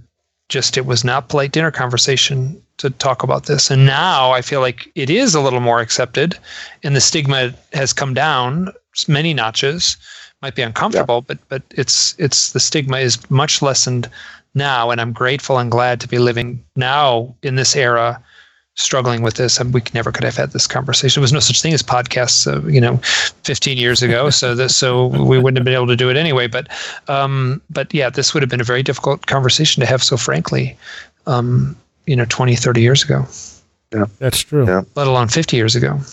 Well, I mean, and there are a lot of people, and there still are, who, if they hear that someone's depressed, they're like, well, just shake it off and, get back to things. And it's like, okay, when you don't care about anything, you're not shaking it off. Yeah. But they don't get that, because unless you've experienced that feeling, you don't know the depths of despair that it leaves you with. Yeah. Yeah. I remember I just was like, at the time I was just living in Maine, and I was very depressed, and I was living alone, and I called up the psychiatrist or the psychologist that I was working with, and it was not the day of the week that I was supposed to come and visit. And basically I was saying this is dangerous right now. It's bad. And he kind of said, well, get out and try to get a little exercise. He said, swing your arms when you walk. That'll get a little more. I was like, swing my arms when I walk. That'll shake me out of it. So, and now we've cured depression. So yeah, I just remember thinking God, here's the therapist that's supposed to be my. He was a nice enough guy, but I just remember him saying, swing your arms when you walk. And I was, I think it's a little beyond that at this point. So I was basically saying I was suicidal, right. And that was the advice I got. So, wow. Did it work?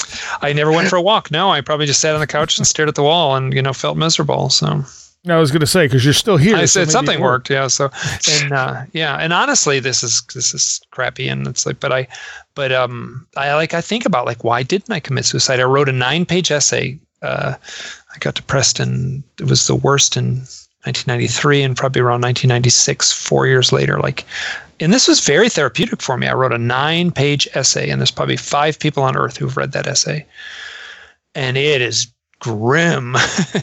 And a couple of them are therapists, and they were they read it and wow, kind of impressed you made it through that. But yes, so I don't know the reasons I made it through it. I do not know the reasons why I didn't commit suicide, but I didn't. And this is like more like the therapist couch, kind of thing. But I feel like one of the maladies is that you have an irrational feeling of guilt. And I felt like I deserved that guilt for absolutely irrational reasons. I did not deserve the guilt. I didn't do anything wrong. But there was this balance, I feel bad and I deserve to feel bad. So the more I feel bad, the more I deserve to feel bad. And it was this tape loop that was so toxic, but somehow I survived it. So I don't know if I probably, that's now we're getting to the really uncomfortable stuff where everyone has the right to kind of say, yikes, let's change the subject. But that is something people experience. They have that feeling like nobody cares about them, no one loves them. Why would they? They're horrible people, but they're not. And it doesn't come from a place of like logic. No.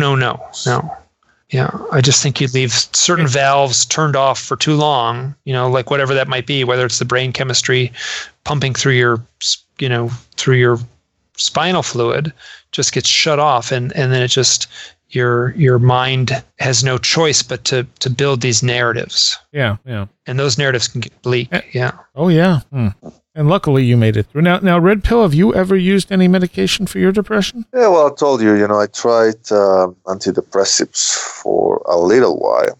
But the fact that they were so expensive that I couldn't afford them made me more depressed. So at one point I said, well, screw it, I won't use them anymore. And maybe it was a good choice on my part because I see...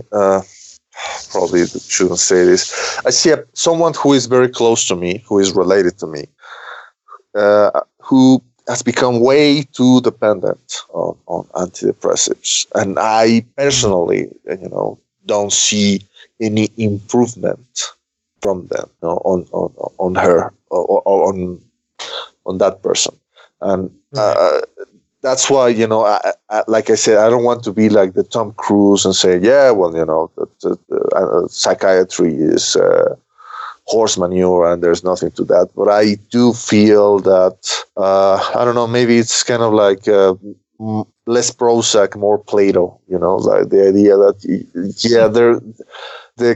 the medicine can be a good crutch if you are, if you broke your leg, but if you become too dependent on them, then you will never be able to walk again, on your own. That you need to get off the crutch at some time, and put your feet on the ground and try to walk on your own. Which is why it probably worked for Mike, because you got off of it. Well, 7 years. Yeah, so but you still got off of it. But I mean, it was like, I think I could have gotten off of it sooner, like looking back at it now. And I definitely, I remember like being freaked out, like when well, actually it's interesting because the drugs that I were on, Prozac in particular, has a sort of long half-life. So if you stop taking Prozac, it takes it just slowly dims down, and then you lose the effects, and that takes about 2 weeks. So that's building. So you have plenty of time to get to the drugstore and get some more. But I remember that feeling of like, oh God, I kept traveling and like, shoot, I fucked up. I forgot my, and how panicky that felt. Yeah. So I understand that feeling. And it was real. So, I mean, people, like I said, there's so many people who suffer from this. When I made a post about being slightly depressed, which is what started this whole thing, my depression at the time was hit by a number of bad things, all kind of connecting at once and making me feel just like absolutely like, how am I going to get out of this mess? It's just like one thing after another slamming into me, but that's more of a cause and effect sort of depression. True. But as I said, I've felt, and since then, I've just hit periods of depression off and on the last few weeks, and they're not severe, but they're enough where I'm just like, I don't care about doing anything right now. And it's like I have to kind of fight through it and be like, I got to do something. If I start doing something, I'll feel a little bit, even if it's playing a video game, which sometimes remarkably does great things because you get kind of lost into playing the video game, even if you don't care at first. And, but it's not always possible to do that, to pull yourself out of it. And I had my darkest was the December of 1992. So the winter of 92, 93, and it was, and I've looked back at the calendar and my diary and it was like my work diary, and it was the darkest day, like the darkest day when I went to the doctor was December 21st, the winter solstice. Like I went to this doctor on the winter solstice. It's like couldn't be more textbook that it was based on the sunlight. Yeah. Yeah. I'm not a fan of sunlight. That's not my issue. Oh, you have to take a bit of dose of mescaline in order to appreciate the sunlight, Soraya. For the last 2 years, no, that's wrong. I've gone 2 years to a ritual ceremony in which the sacrament is peyote, and you feel that you're not really getting anything out of it. Not really any transcendental thing about the universe. But when the sun rises, it's that's the thing that's worth the trouble of the whole thing, and that's when you see the world anew, you see the world with different eyes. That's one of the really things that I get out of that, That's interesting. I've just always been a fan of the darkness. Well, the darkness is cool, I mean, the stars, if you manage to see, you go to a place where there are a lot of stars, and that's from a person who lives in one of the most polluted cities in the world. If you get to see more than 5 stars in the night sky, it's like, wow, so probably if I went to a place where I could actually see the Milky Way, I probably will think that I died, and I'm having a near-death experience. And I just spent almost 2 weeks working for a guide service in the Sierra Mountains of California, and every single night I slept out under the stars, and boy, we were at high elevations, and you sure could see the Milky Way. The stars were phenomenal. And then I treat that, and I talk about that in the Owl book. I treat sleeping on the ground under the stars as an act of abandonment. It is a spiritual act for me. I've always been a night person. I've always felt more connected to the night, but I also like the fact, like, it's something about being awake when most of the world's asleep, or at least, the hemisphere. It's not as true now as it was years ago, because more and more people stay up late and, don't go to sleep early. But there's just something about being awake when everyone else is asleep that I kind of enjoy. Yeah. And I like it. I mean, my life has changed in the last decade or so, and I get up much earlier than I ever did before, and that's the same thing. I love getting up that like watching the sun come up. In fact, that's one of the rituals I had on this trip, and there was a few people, and I would say, listen, what we're going to do, we're going to get up at 5 a.m. and we're going to make coffee, and we're going to watch the sunrise here in the mountains, and it was magical. It was so wonderful. So a few people we'd all sit around, and we'd freezing cold. It was cold in the clear skies, and so make a little cup of coffee and a little camp stove and watch the sun come up. It was just so wonderful. I had a very crappy job last year, that forced me to go and wake up at 5:30 in the morning, try to go and drive to my commute. 7:30 at the latest. I was horrible. The only thing good about it is, trying to see that exactly the idea of seeing the sunrise, and a very, very clear sky when the city is just waking up. And if you had the chance to see Mount Popocatépetl and Ixtlacihuatl, the 2 volcanoes that are, like facing the city of Mexico, and if you manage to see that, on the rising sun, that made the whole horrible thing of waking up at that ungodly hour worthwhile. Fair enough. I lived in New York City for a while, and I remember I would work for a film doing film stuff where I had to get up very early to get to the set on time, and I was doing making coffee and stuff. It wasn't that glamorous, but that was a magical. So here's this big dirty city in the 80s, New York City, and it was magical that time of the morning. It's, sun coming up in the summer. And again, not a ton of people around. No, a busy, crowded city that felt all empty. Yeah. I've anytime I have to go to New York City, I've had to pick people up in New York City. I always go in the middle of the night, and it's a really interesting feeling because it's, it's this massive city and there's no one around. Yeah, depending on what neighborhood you're in. Yeah. Well, yeah, obviously. But you can go through Manhattan and see almost nobody. Yeah. There's a car here and there. And again, I like that feeling. Yeah. It's almost a feeling of isolation. Well, I think anyone loves, there's something poetic about it, sure. It's a Neil Young song, waiting to be written, that kind of thing. Yeah.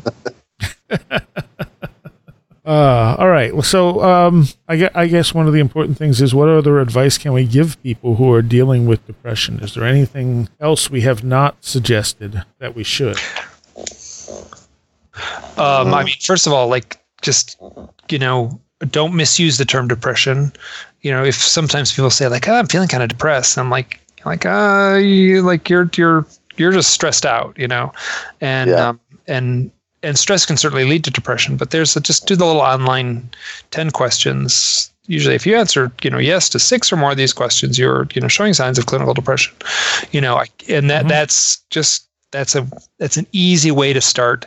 I would say, see a clinician, someone you trust, and it can be someone kind of far out too. I mean, there's someone you trust and someone you have a rapport with, because I've had some people I've talked to that I had no rapport at all with, and I made no headway at all. And then, I just and the thing is, there are good therapists and bad therapists. There are good doctors, good dentists, etc. You just got to find the one that fits your needs. Yeah. So the one you have a rapport with. Yeah, and the one who seems to actually care and isn't just doing it to make money off. Yeah. If you walk in and the first thing they do is, let's see what drugs we can give you. And that's actually what psychotherapy has turned to in a lot of ways, and I've had conversations with, that's,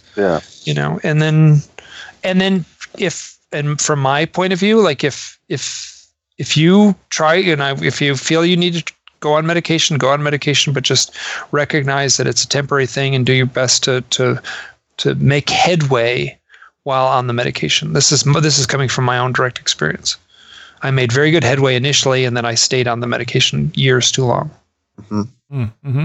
Okay. Well, another advice is, you have to reach out to people around you, family, friends. You have to have that kind of safety net, social safety net. And don't feel afraid to, ask for help. I guess the number one thing that you hear about people who committed suicide is that the people around them is, I didn't know that, he or she was going through that. Because people who are really serious about, committing suicide, they don't talk about it. They are the quiet ones. So, try to reach out, you are not as alone as you think you are. And another thing is like Mike said, that this kind of thing is probably more common among people who have some kind of creative strike. And I feel that it is the result of not being able to express that side of yourself. So try to find a way to express that side of yourself. And it can be anything. It can be through music, playing the guitar, playing the harmonica, singing in your, your bath, in the rain, while you're commuting, drawing, doodling, you buy a notebook, buy a pen and start doodling, and or anything that can help you try to unleash that what you feel that is bottling up. And if it's bottling up long enough, it might fester inside of you, and that's not what you want to happen. No, and talk to people. Don't be afraid to talk to people, because more people, like I said, it's almost epidemic in this country that people are depressed. So, I mean, chances are, if you open up, I guess it depends on your circle of friends, but chances are you're going to find other people who go, oh yeah, I understand, and you're going to be able to maybe talk to them a little bit about it. Mm-hmm. But the worst thing you can do is just keep it all bottled up. Yeah. Because that way you're not, it's never getting out. You're not going to feel better about it. You really have to, take that chance and reach out. I mean, what do you got to lose if you're that depressed, really? Yeah, I agree. another good advice is going to nature, right? Yes.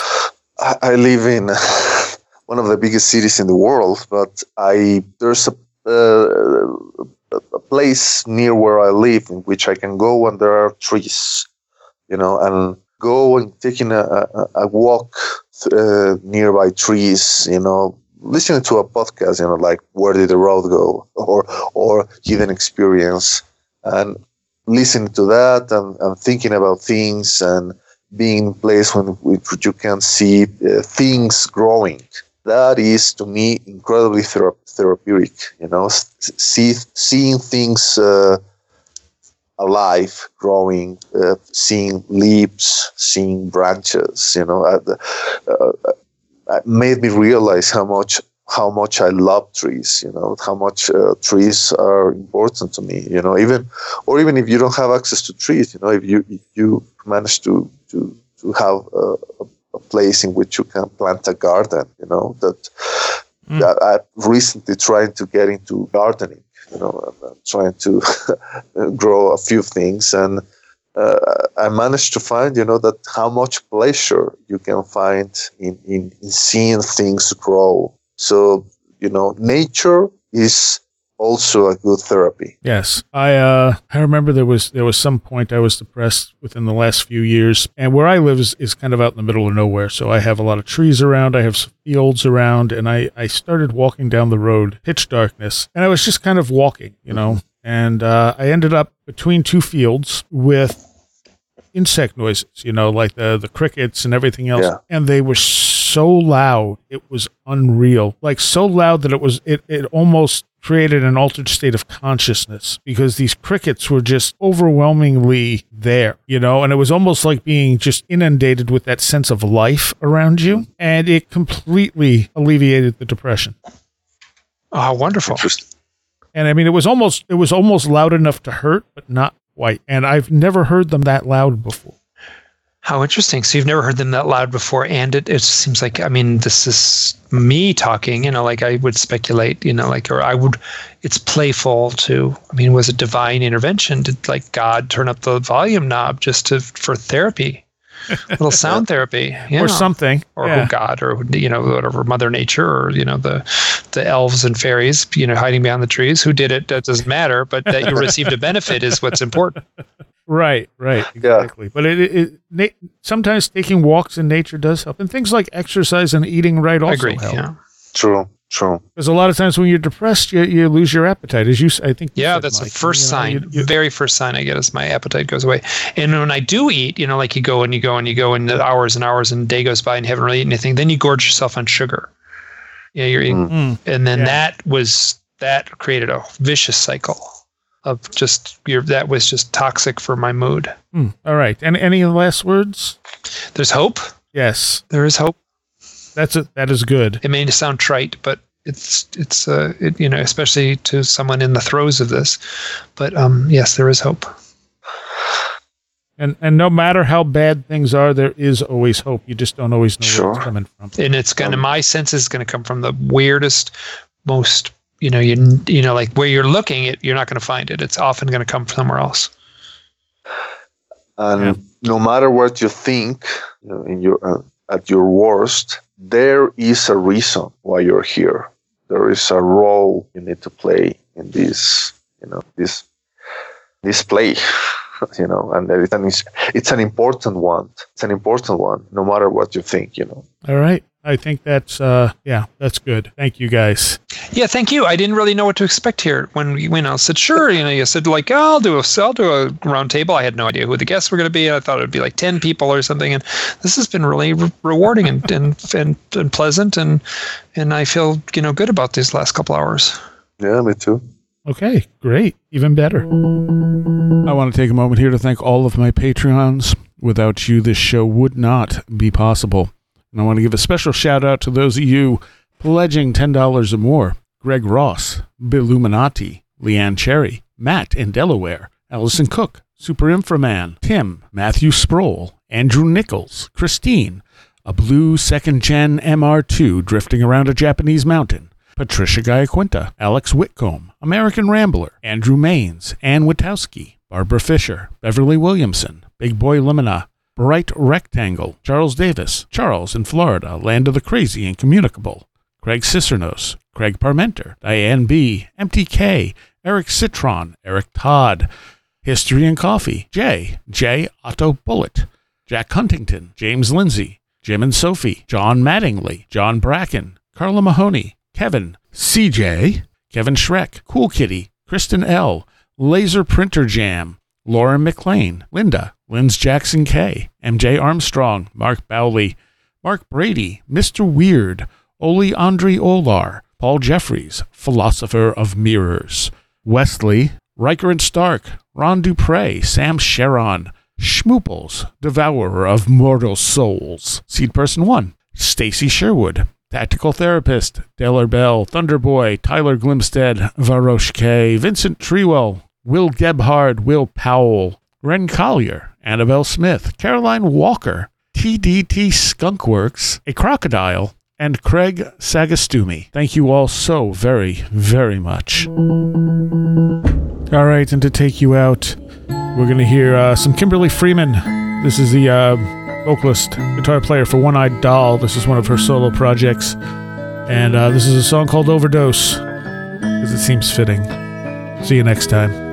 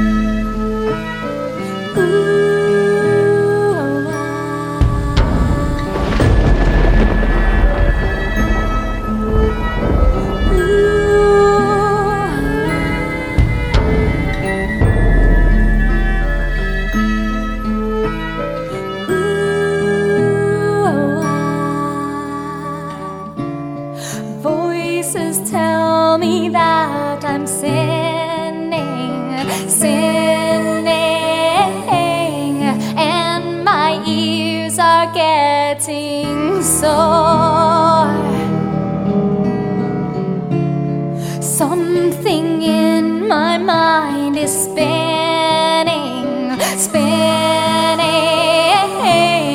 and I'm laying on the floor.